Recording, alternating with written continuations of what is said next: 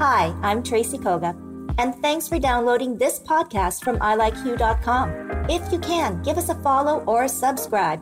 And remember that all the information about the guests in today's episode can be found at ilikeyou.com. Now, let's get started.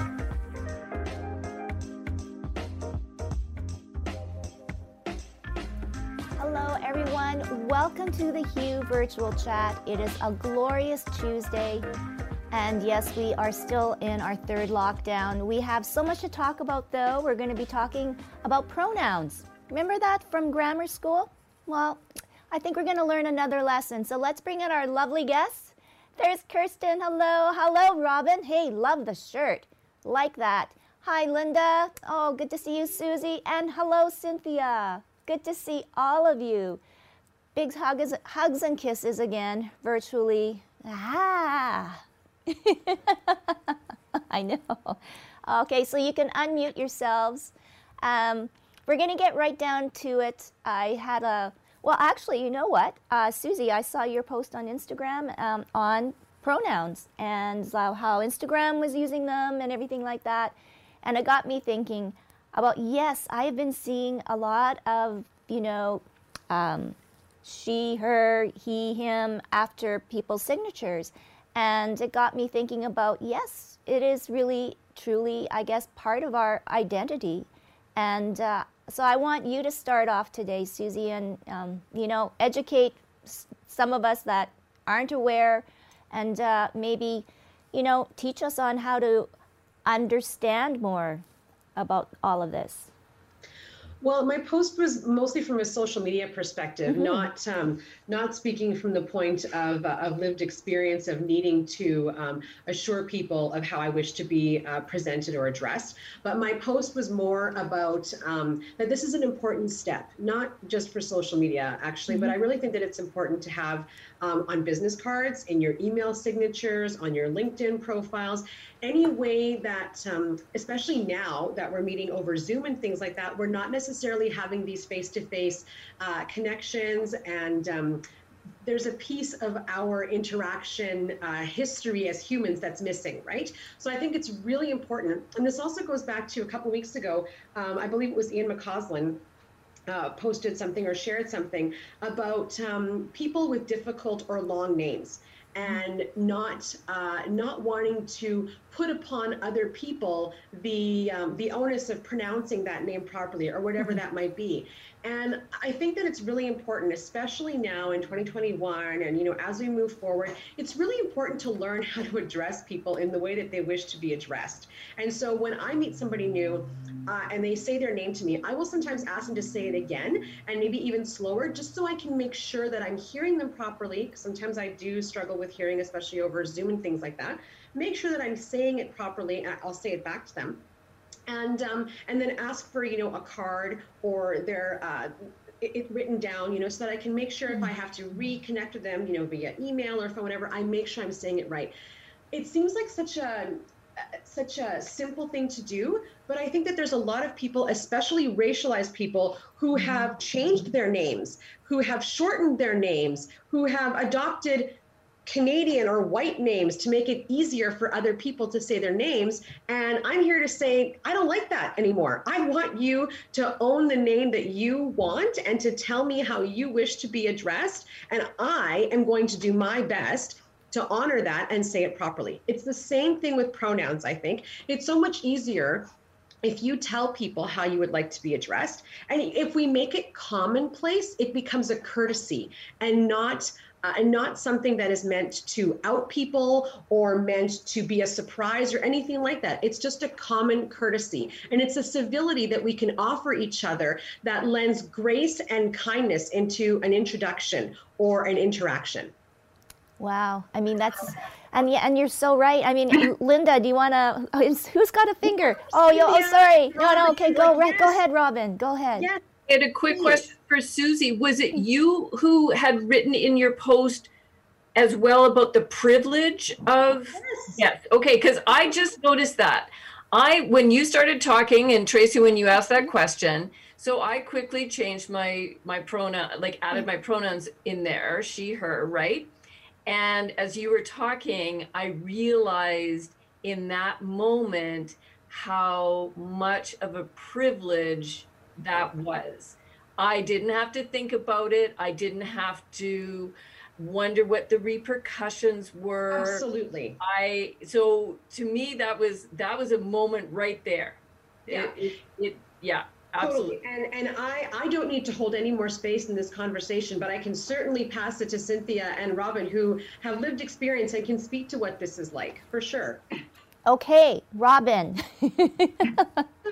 I just want to say pronouns are not important to everyone. And so although like it's this piece about, I heard that maybe we should, like I would put, I don't give a shit, right? So that's what I would put after my name, because... Can you add that to your Zoom profile? That'd be fabulous. Because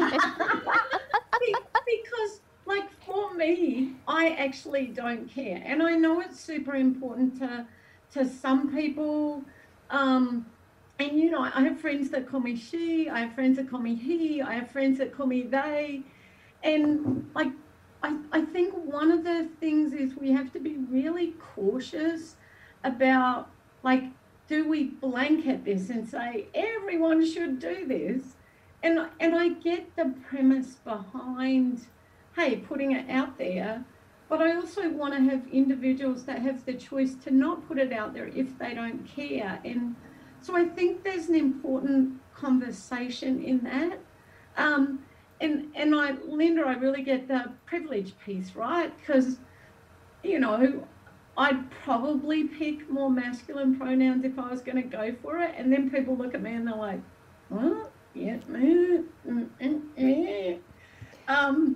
But it is the place where I really want us to be cognizant about, do we then shame people who don't put it up there? Now, some people might put it up there because they're dickheads. Sorry, Tracy, I'm in this mood today.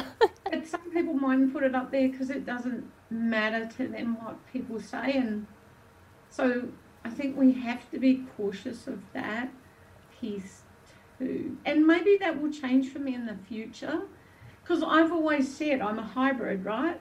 Boy brain, thank you, Kirsten and Charlotte, for interpreting. Girl body at the moment, no. And Cynthia helps me out too quite a lot. But yeah, so yeah, I just think there's a place about being politically correct for politically correct sake, and allowing people to express their individuality, which I know, Susie, is totally you. Like, I love the stuff that you say, but I was like, whoa, not everyone should have to. That's my two pieces. I'll be quiet now. Well, thank you, Tracy. No, but I want to ask you, Robin. I mean, because so I'm sitting here a little confused too, because because you're so open, and like you said, you don't give a. I can't say that. But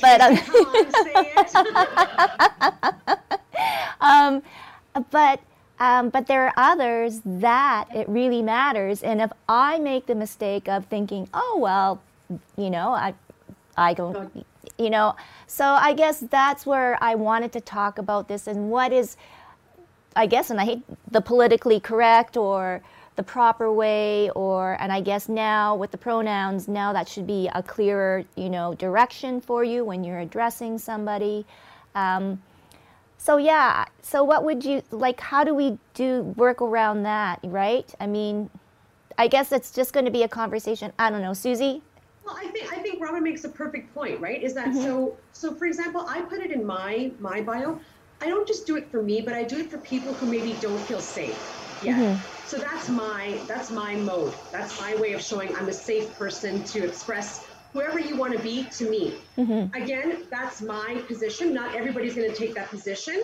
And I think too, it also goes back to when I'm asking you, or I'm telling you my name is Susie and my pronouns are she and her, that's also an invitation for me to say, how would you like me to address you? And that's your opportunity to say, like Robin said, I don't care, or to say, mine are such and such. Right, yeah. No, and I guess that's, those conversations that we're going to have to start to have. And I'm going to go now to Cynthia, because that's all about, you know, acceptance without understanding, right? Yeah, it is.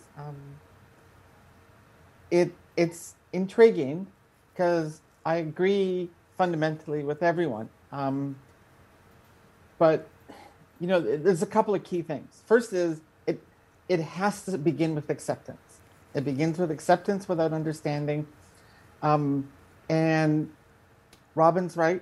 Some people will choose to put in the pronouns, some won't. And sometimes the reason is that people don't want to use them is not that they don't care. It's that if they use them, they stand out. They're further isolated, right? And that's where allyship comes in, because in an organization, especially in an organization that comes from the place that says, okay, you know, we'll do this. And if you don't need to do it, that's great. But, you know, that person needs to affirm their identity through their pronouns, then they go ahead. But if they're the only one that does it, they have just further marginalized themselves. And so allies that have the privilege to not have to do it, by putting it in, as Susie was saying, you reaffirm your allyship in being able to support people.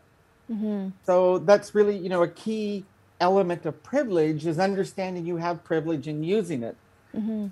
But the other part that no one spoke to is when you're not sure, which Susie was talking to with the idea of complex names, and I struggle with complex names. But I try. I definitely try my best to work it in and to ask how somebody. But at the end of the day, if you're not sure, just call me Cynthia. Like it's whether you perceive it to be male or female or something else. The simple fact is I am Cynthia. You're not going to get it wrong if you just call me Cynthia, right? And so really kind of figuring out the strategy that works. But I would say that if you're in a group, an organization, and they are adopting this process of allowing the identity. And again, I speak from coming from a corporate background where putting pronouns in emails was considered we're diverse enough. In other words, it was too much to ask for. So when organizations want to adopt and allow that, the whole idea that they can have allies that can support that so that they're not felt alone and isolated. Yeah. So that's my 2 cents.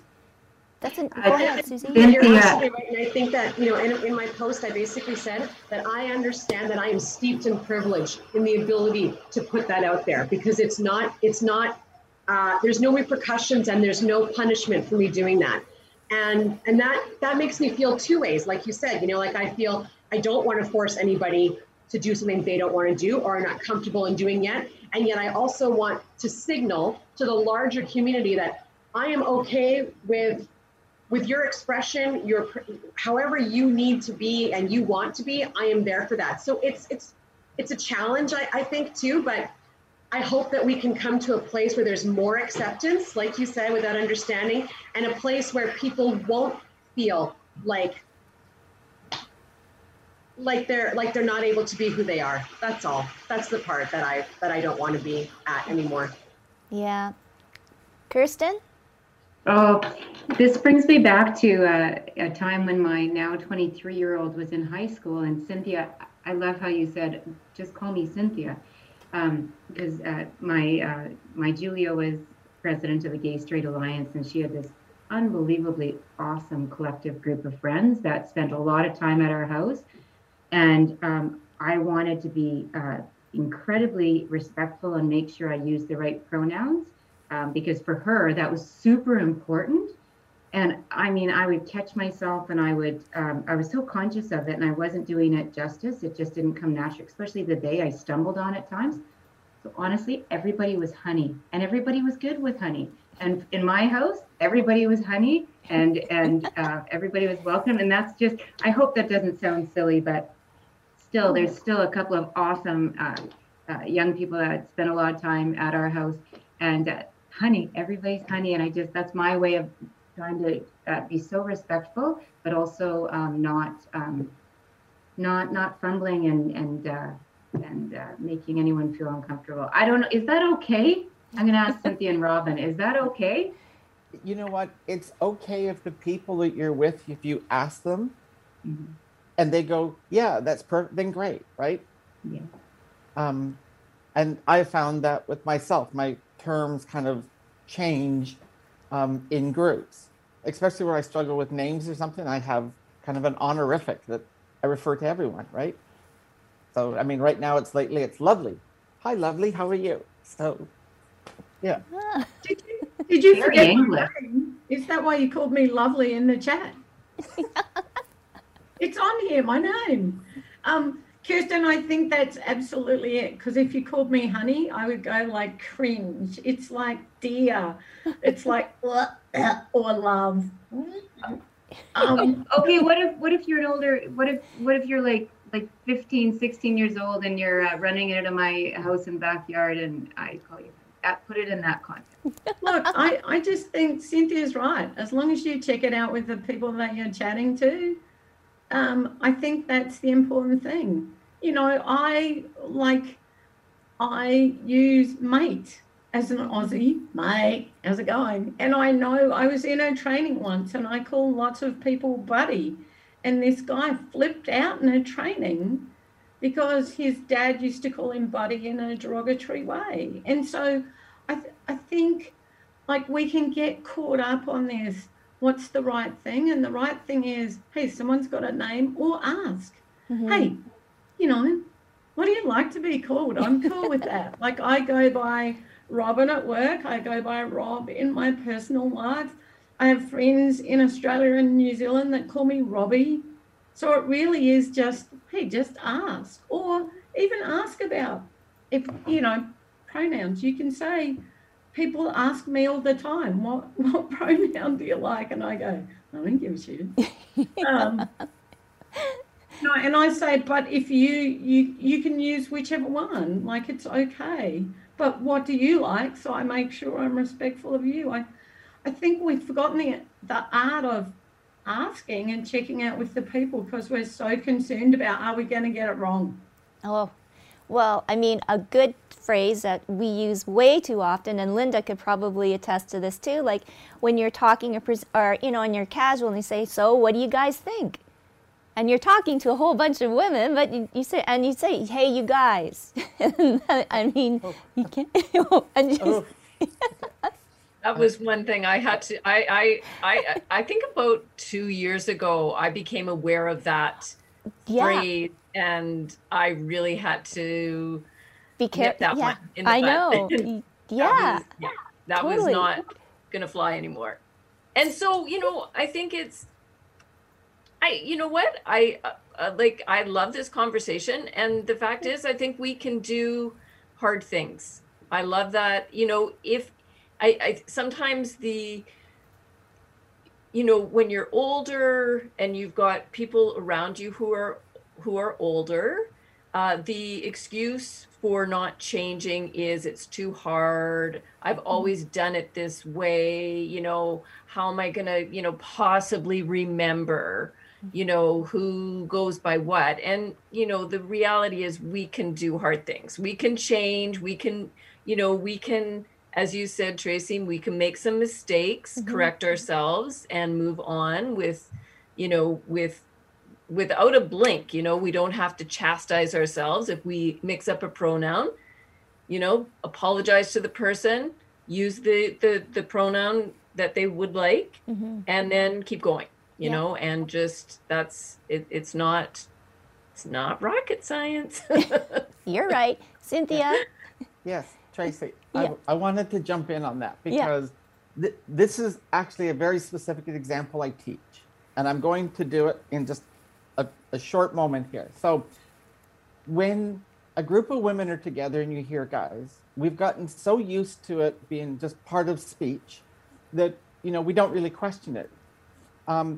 Most women, at least when I'm together with a group of women, we don't feel it speaks to us, but, you know, there's a lot more generic terms that could be hi folks, hi everyone, right? Are some of the examples. Even the US South have it correct with hi y'all, totally non-gender specific. But see, here's what happens to a transgender person when they hear that phrase. Like, certainly a transgender woman is, the first thing I ask is, was that just the colloquial speech, or did I just get outed? And if I got outed, then my safety's called into question. And if my safety's called into question, then I immediately have to do a perimeter check to find out, am I in danger at any point? And the reason is that last year, between Australia and the United States, over 33 men got away with murdering a transgender woman with what's called the transgender panic defense. That, oh, I was with her, I didn't realize, I panicked, I killed her, I'm sorry, and they got off scot-free. Most of those women were of Hispanic or Black origin. So when I hear that phrase, my life is literally called into question in that split second.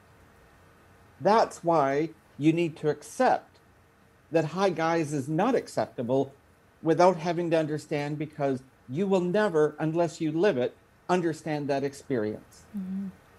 So I'm done. Wow.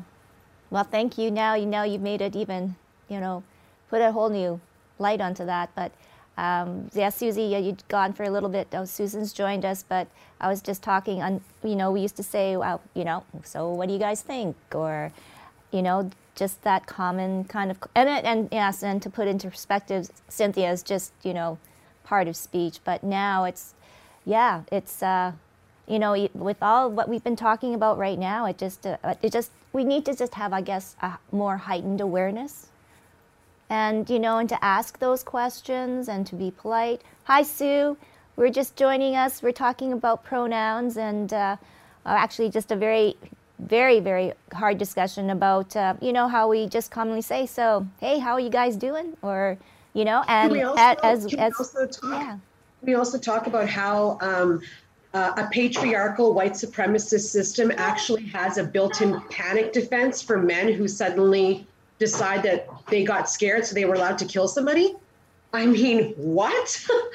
Yeah, like, again, what day is it? Oh, it's the day that we smashed the patriarchy? Yeah, we can smash the hell out of that anytime now, because that is ridiculous. And it's been used for years. There's a long history of it. If you remember the Jenny Jones case that happened in the early 90s, it was used as a defense in that as well. Brandon Tina case, like, these are not appropriate things to be happening to people anymore. Not at all. Not at all. The leeway that patriarchal culture gives to angry males is unbelievable. But that's a conversation for every day, and yeah. So where do we go from here? Well, I guess Cynthia, you are starting it, by educating people. I really appreciated Cynthia's voicing that, because I personally have never even thought of it. And I have friends who are transgender, and I never thought that it would be insensitive of me to, like, I just think of them as girls. Like, I don't, like, they are women. So I'm so sorry. I've never thought of that. So thank you. I will be more careful. Yeah, and it was really just to demonstrate Linda's point that we're capable of change. And it was just that, what's the imperative to change? And yes, I am so open because I have the privilege to be that open. Not everyone does. And so that's me recognizing my own privilege in society to exist and be comfortable enough putting myself out there and sharing stories and educating others in order to help it, because if I can change it for the next generation and the youth, oh my gosh, our youth they're brilliant. And we talked about this, I think, last week, right? To me, they're not the leaders of tomorrow. They're the leaders today.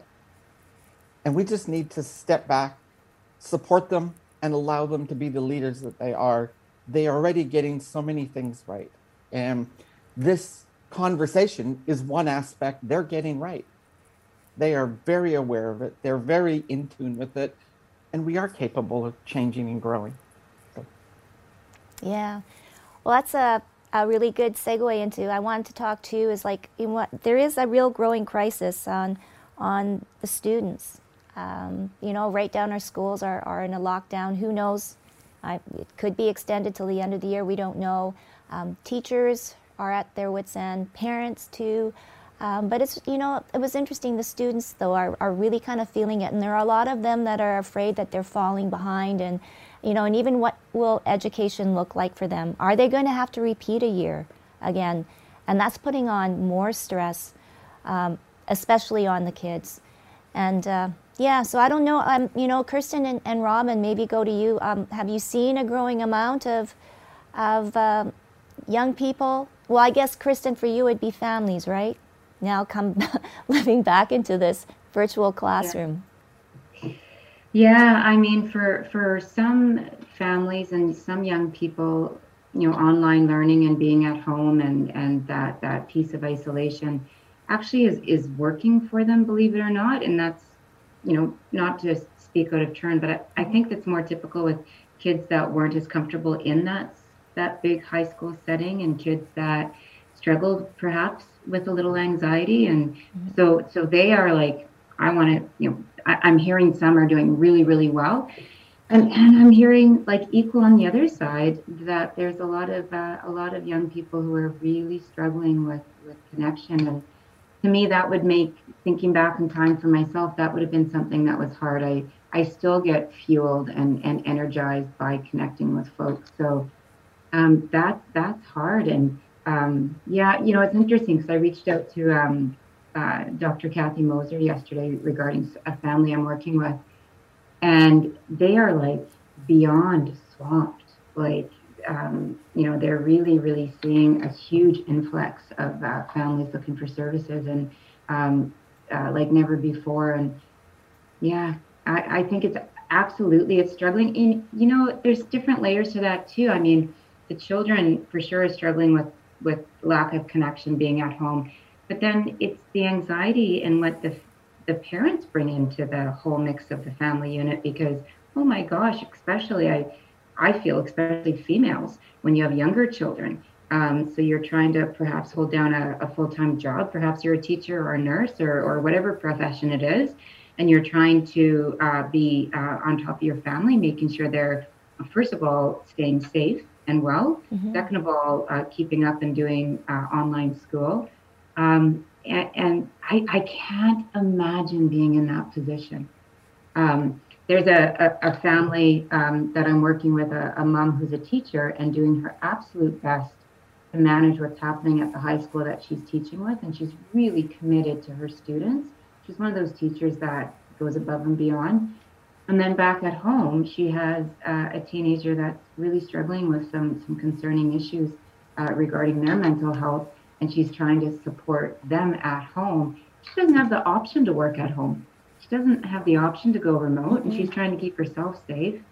I think we need to really, you know, pause and think of, you know, those families and all the layers that are involved in perhaps how those children are struggling, what's around them. Yeah, I'm so glad I do not have young children. During this time, like I'm really, really, really thankful, because I would be, I know I would be having a hard time. Yeah, well, I mean, okay, so I got Susie and Linda and Sue. They can all join in because you all still have school-age kids, and they're all back at home, Susie?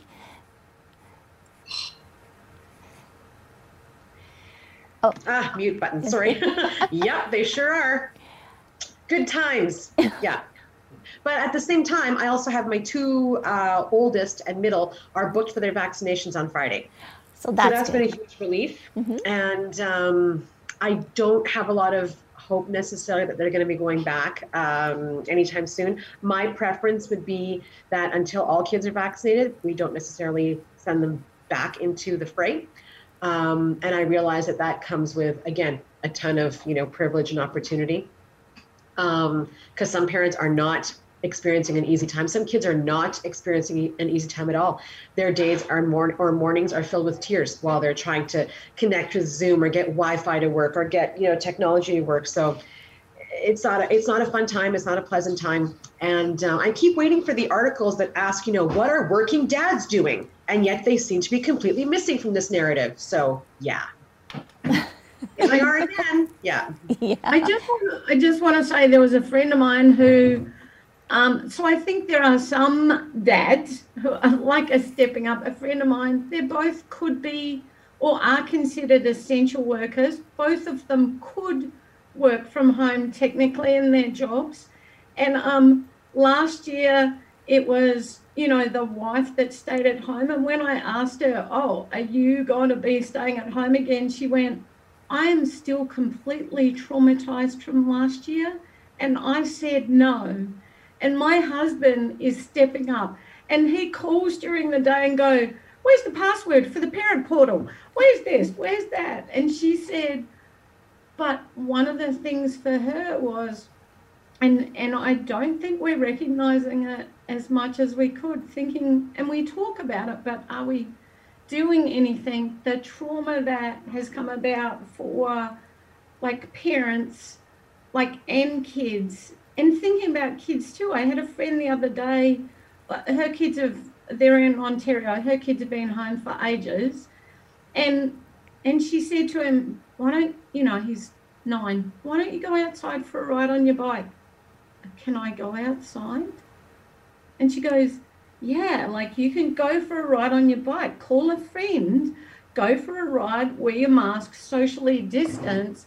And he was like, but they keep telling us to stay away from people. And it's I think if I look back at my childhood, I probably hardly ever got close to people because I was on my bike or I was running around and fishing or playing some stupid game of brandy in the streets, which I know is not always correct now. But I think sometimes kids lost the art of playing outside, and now we're like, go and play, and they're like, what do you mean?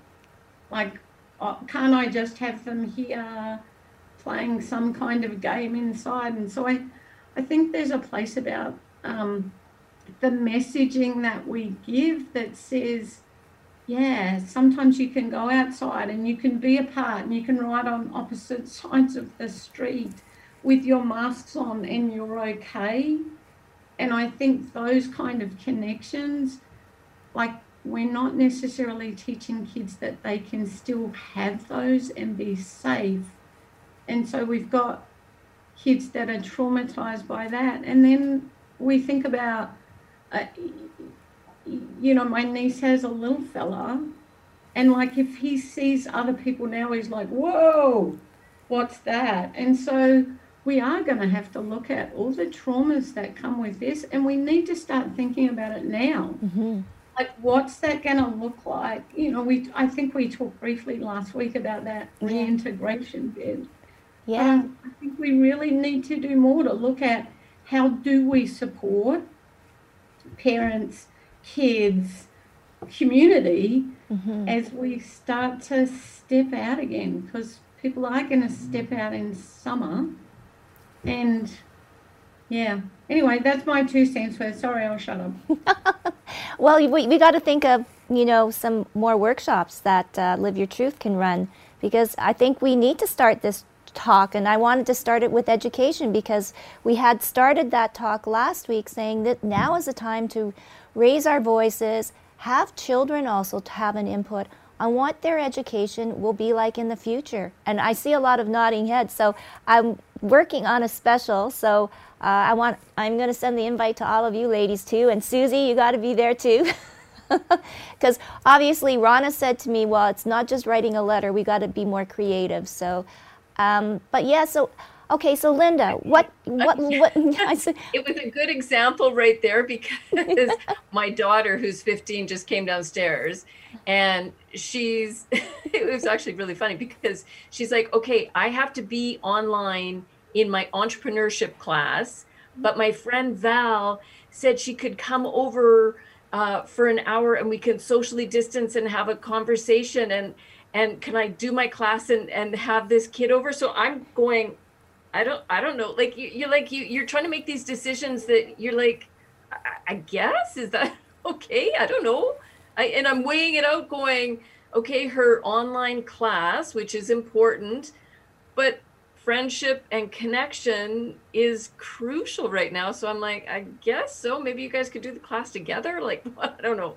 So we're all definitely facing, decisions on a regular basis that are just ones that we haven't thought of before. And we're all, it's messy. That's what I'm finding right now. It's messy. There's no straightforward guidelines. We all have to learn to think on our feet, make decisions constantly, which I think adds to fatigue, and adds to that feeling of overwhelm and exhaustion, because when you are making new decisions constantly, your brain gets tired. You do actually have decision fatigue at the end of the day if you're constantly going, okay, that's a new decision. I don't know the answer to that one. That's another one. That's another one. So I think it's all kind of creating that sense of overwhelm. But you know what? I'm extremely fortunate. My kids are, teenagers. They're, they're pretty independent. So we're definitely, we do not have the struggles that other families don't have. So I'm grateful for that. But my heart does go out to people who are more isolated, who don't have the computer equipment working, who don't have the connections. It's challenging. Yeah. Right now. No. And Sue, you've got Griffin too. Oh yeah. Oh yeah. Grade 9. Well, he's 8. 9. He's 9. Grade 3. Fun. All fun. Hello. And there he is in the background. I said hello. Oh, hello, Griff. Hello. Hello. Mike. Oh yeah, it's all about being fluid, right? We're fluid now. Oh, you know what?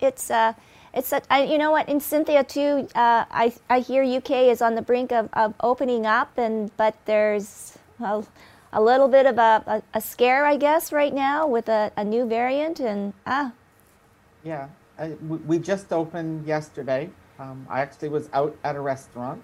It was amazing. And the Indian variant is going ballistic here. It's gone 8-fold in 5 days. I think there's 4,000 cases or something in the country. So 400 in the city of London alone. It could completely derail everything. But yeah. So mental health is a little bit dicey too, right? I mean, how do you, if you go down into another lockdown? Right. Yeah. How is there, at some point, is there not a sense of just futility? I don't know. Sometimes I feel like it, because I'm kind of thinking we're not. Right.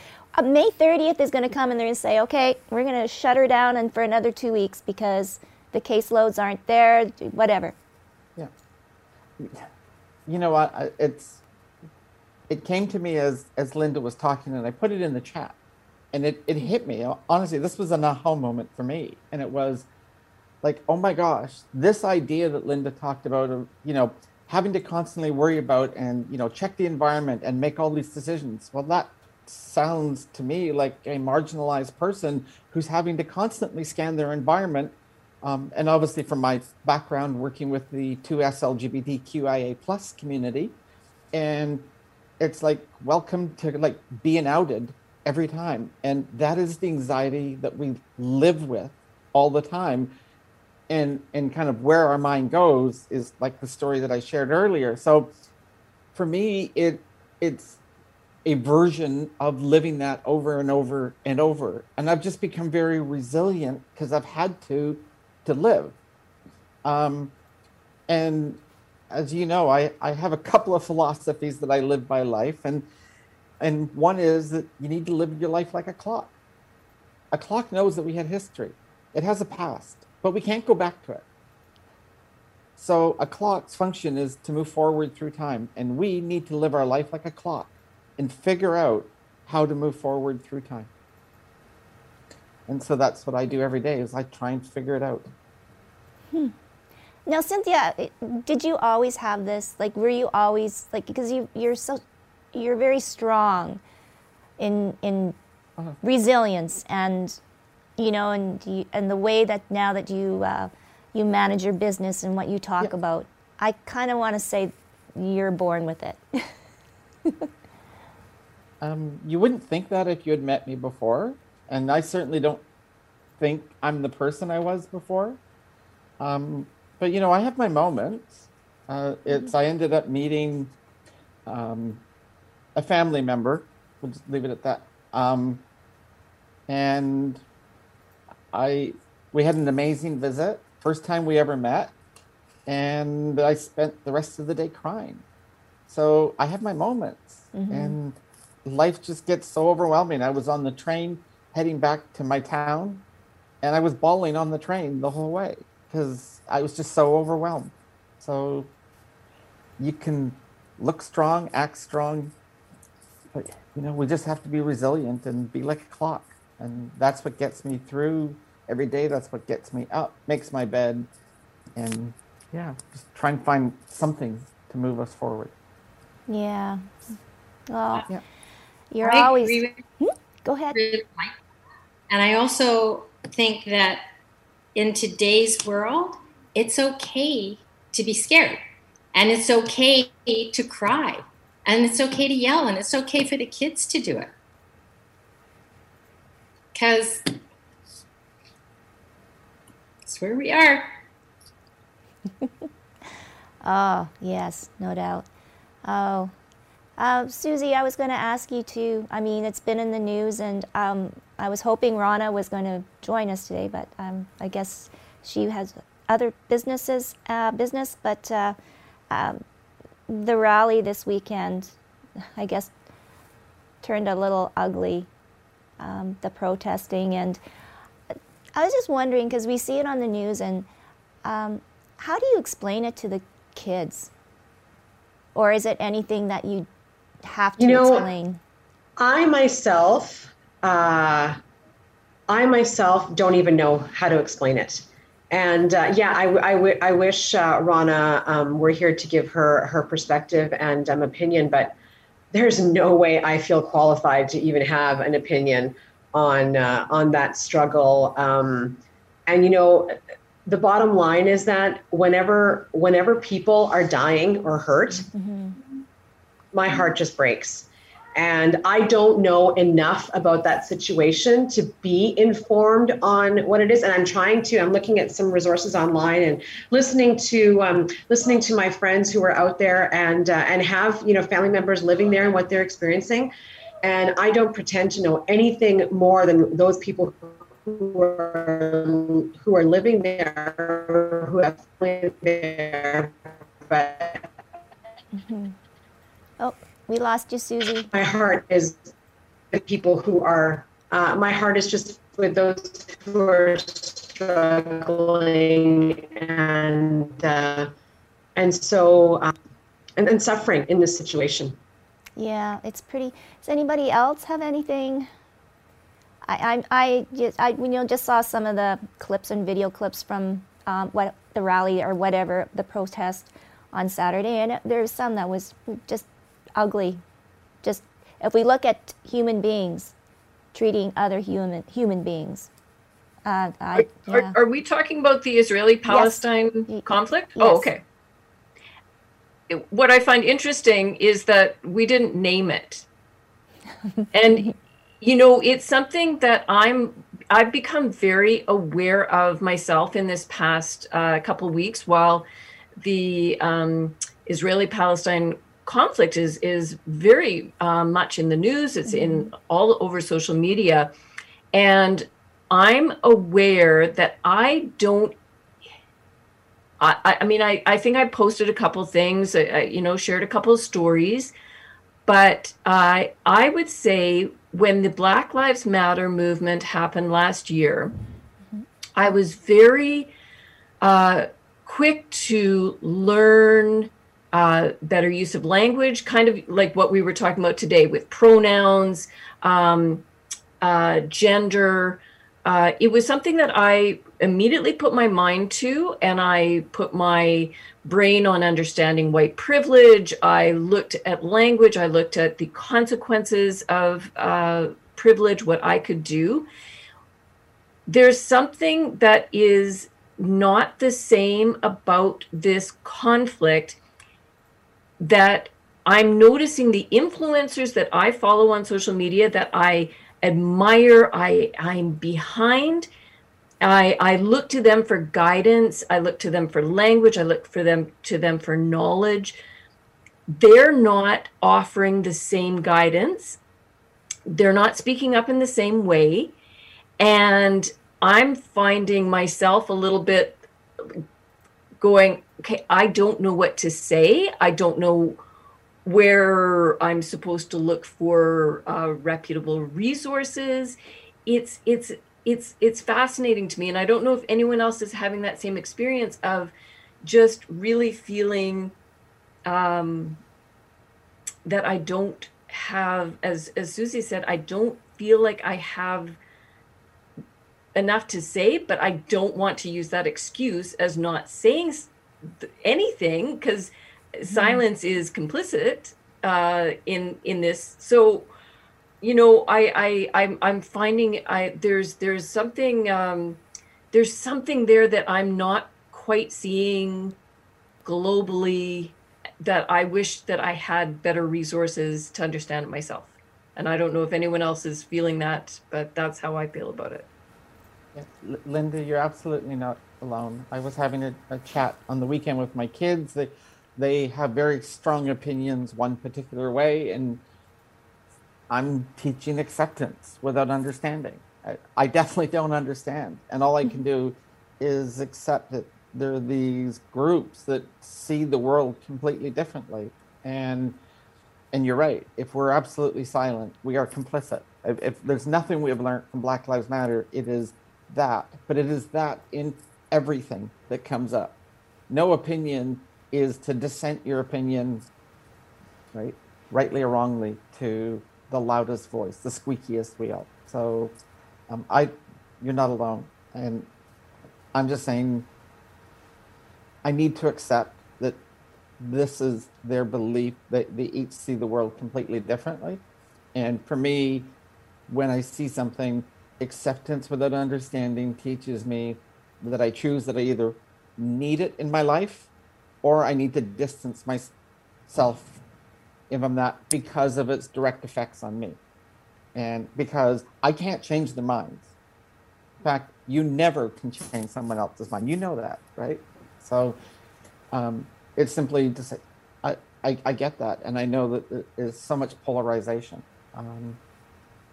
The right answer is for both of them to stop. But neither seems to want to, and neither thinks they should do it first. So what do you do? I really appreciate you saying that, Cynthia, that acceptance without understanding, because I think when I hear you say that, last year with the Black Lives Matter movement, it was black and white, for me anyway. There was a clear, like, right and wrong, and I knew that. I could see it, I could trust it, and that's, as humans, we crave that black and white. We crave having the right or wrong. The gray middle messy ground is anxiety provoking for a lot of us. And that's where that fear of I'm going to get this wrong is, so I'm not going to say anything, right? And for me, that the Israeli-Palestine conflict is not black and white. And that's what people, you know, the readers, the people that I've been following who I admire, they're the first to say it's not an easy thing to understand. And so I really love that acceptance without understanding. That's so beautiful and key. Cynthia, I just keep on. If we look at, like in your, I'm going to say in your backyard in England and with Ireland, and, you know, the IRA bombings, you know, in Belfast and everything. Not to say that's the same thing, but again, right, that was conflict for a long time. And how is it now? Is it, you know, is it okay, or is it still No. there?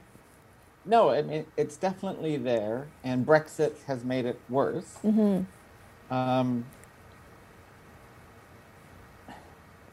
struggling because I want to share a story, but I'm also conscious of time. No, that's okay. Because being here has fundamentally changed my perception. So for those that don't know, I was born and raised for the first 6 years of my life in Belfast, Northern Ireland. In 1972, 3 men in black masks came to my parents' door and threatened their life because my father was English. He did not follow the line of who he's supposed to be friends with. And so 30 days later, I was living in Canada. I call that my first transition in life. So the reality is, I always thought it was the IRA were the ones that made us move. Growing up, I badmouthed the IRA. I was an Irish Protestant, except when I got married, I became Roman Catholic. Now I'm neither. So I've kind of been through this cycle, and yet now I'm here, and it's the unionists, the trade, the Protestant faction, which seem to be causing all the grief because they think they're losing that part of Northern Ireland that's part of the UK, and they want to be annexed into. And so that's where the troubles are primarily flaring up, at least as per the news, primarily the BBC that I see. But it's really called into question who actually made my parents leave, who threatened them. And I don't think it's the IRA anymore. And that is a real mind shift to try and get through your head of what group that you thought you were aligned to, but actually alienated you when you were 6 years old. And I'm having to be processing that kind of in the current sphere. So. Wow, that's really very interesting. And you're still trying to figure that out too, right? Yeah, but I don't think I'll ever know the real answer of who threatened my parents, but it's becoming to me more and more clear the evidence of where it points to be and kind of the position that people are taking. Wow. I'm drawing conclusions from people's behaviors. Mm-hmm. Yeah. So now they all become a detective too. Oh my goodness, this is turning into a movie. Yeah. Well, we have a movie producer right there, Sue. Okay, are you taking this all in? I mean, oh gosh. I mean, Cynthia's life should be a film. It should be. Yeah, we'll call it Finding Me. Oh, this is so fabulous. Well, I mean, so I'm going to give it now to Robin, because you've been sitting there and listening to all of this. Boop. No. But, even getting back now, I guess, to talking about the kids. What can we do? I mean, and I'm not talking for myself, but, because we're hearing of just, again, the stories of parents, right? Struggling, kids struggling. You had mentioned, just let your kid go out and play. Or maybe it's like what Linda's doing. Maybe just let your daughter have her friend over in social distance and do class together. I guess I don't know if I have the answers, right? I'm one of those rule followers at the moment. So what can I do to stay within the edges of the rules? I can get kids outside when they social distance. I can keep in conversation with kids to find out what's happening for them and not be judgmental if they're losing their shit and they're going, I've had enough of this, because I do that too. And I think, and I want to be clear, I was a step parent and probably still am, but I lived with someone when he was 10 to 17, and I have lots of nephews and nieces, but I'm not currently dealing with kids in this crisis, right?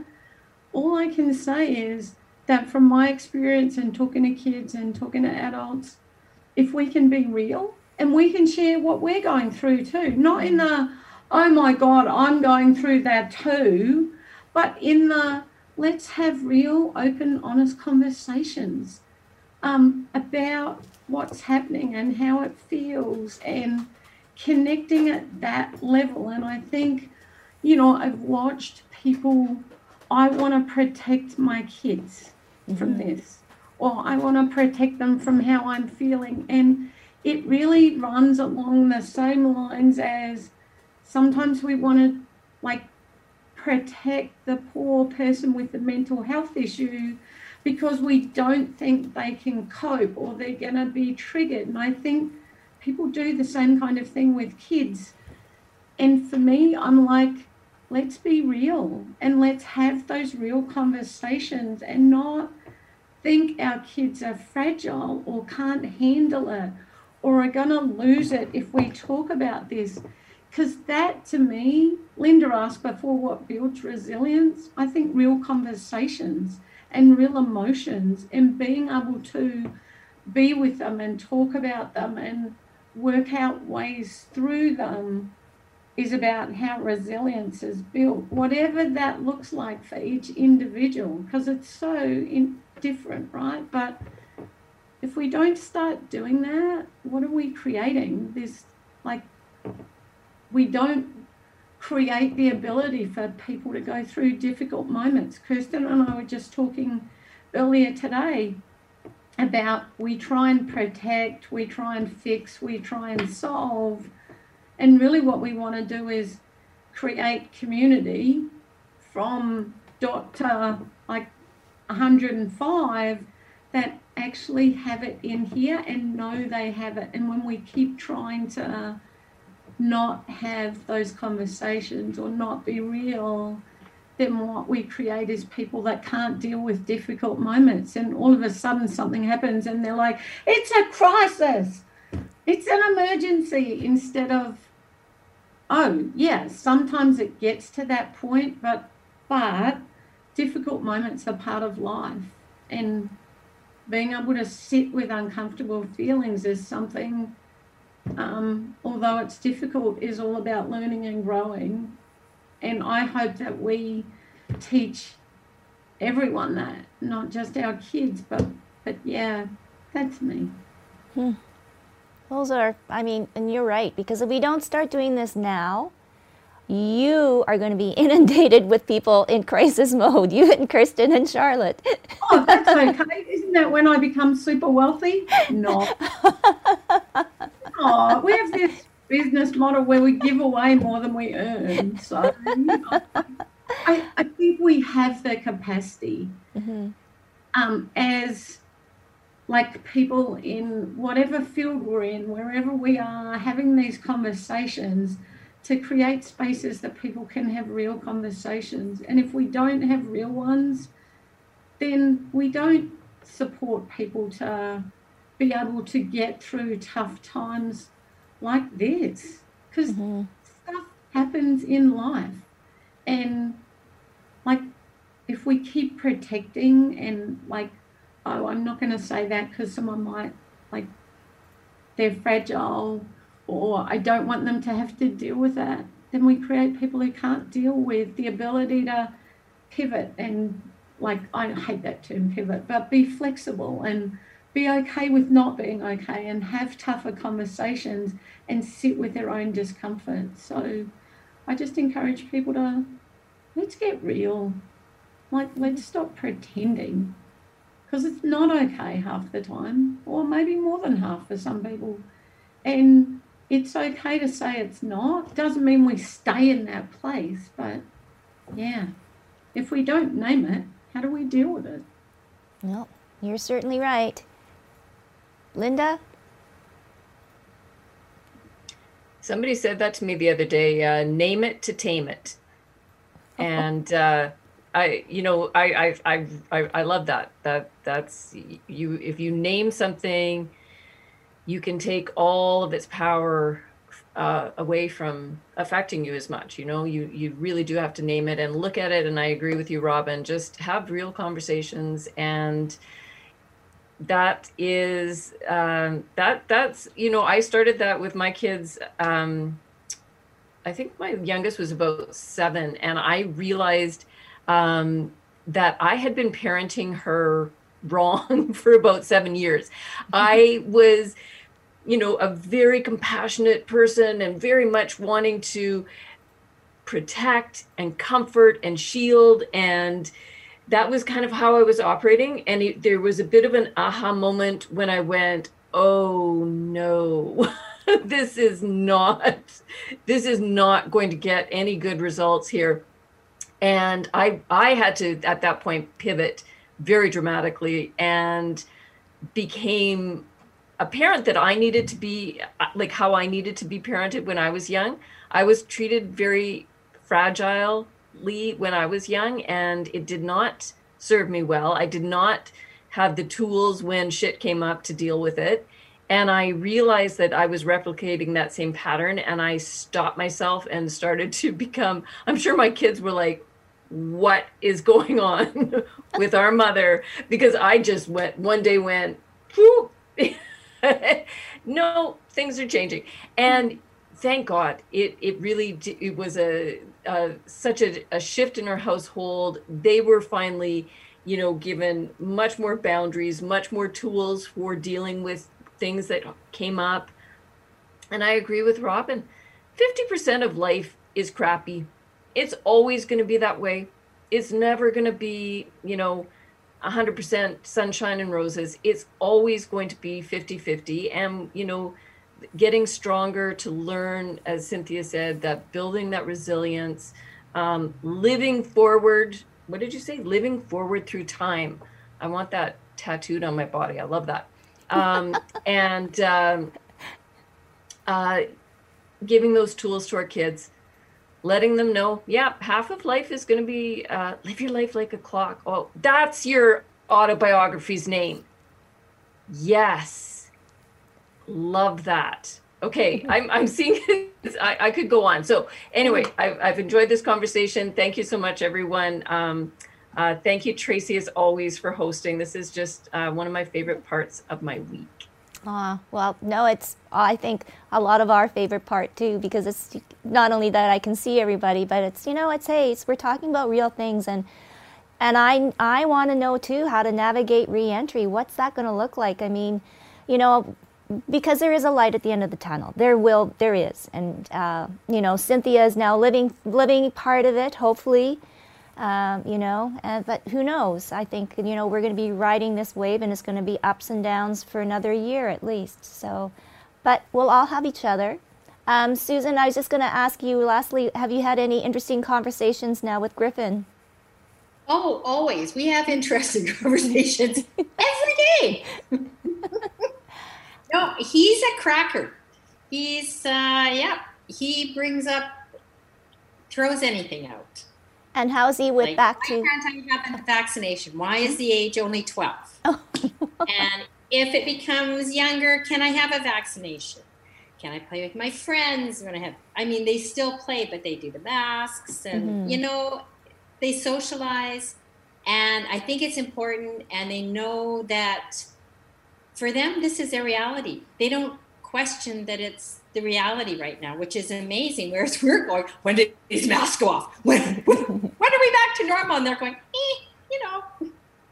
So I live through his resilience. He's good. Well, sometimes, kids say the darndest things sometimes. He keeps me honest. Let's put it that way. Oh, yes. Well, anyways, thanks again so much, everyone, for another great conversation. And I know, the weeks will continue on, and we'll figure things out. But have a great week, everybody. Enjoy the Tuesday. It's supposed to be rain for the next, rest of the week. But we do need rain. We do need rain here. Okay, so have a wonderful Tuesday. Oh, and I'll see you tomorrow night, Cynthia. Bye-bye. Thanks, Tracy. Bye-bye.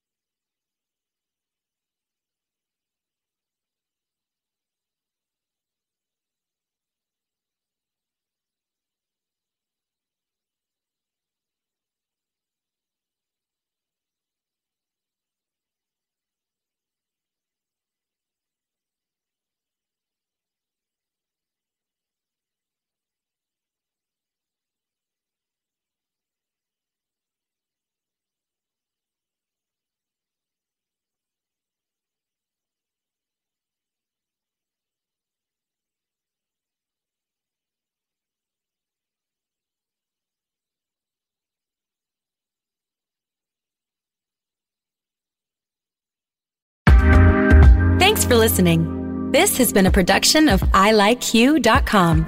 Podcast distribution from the Sound Off Media Company.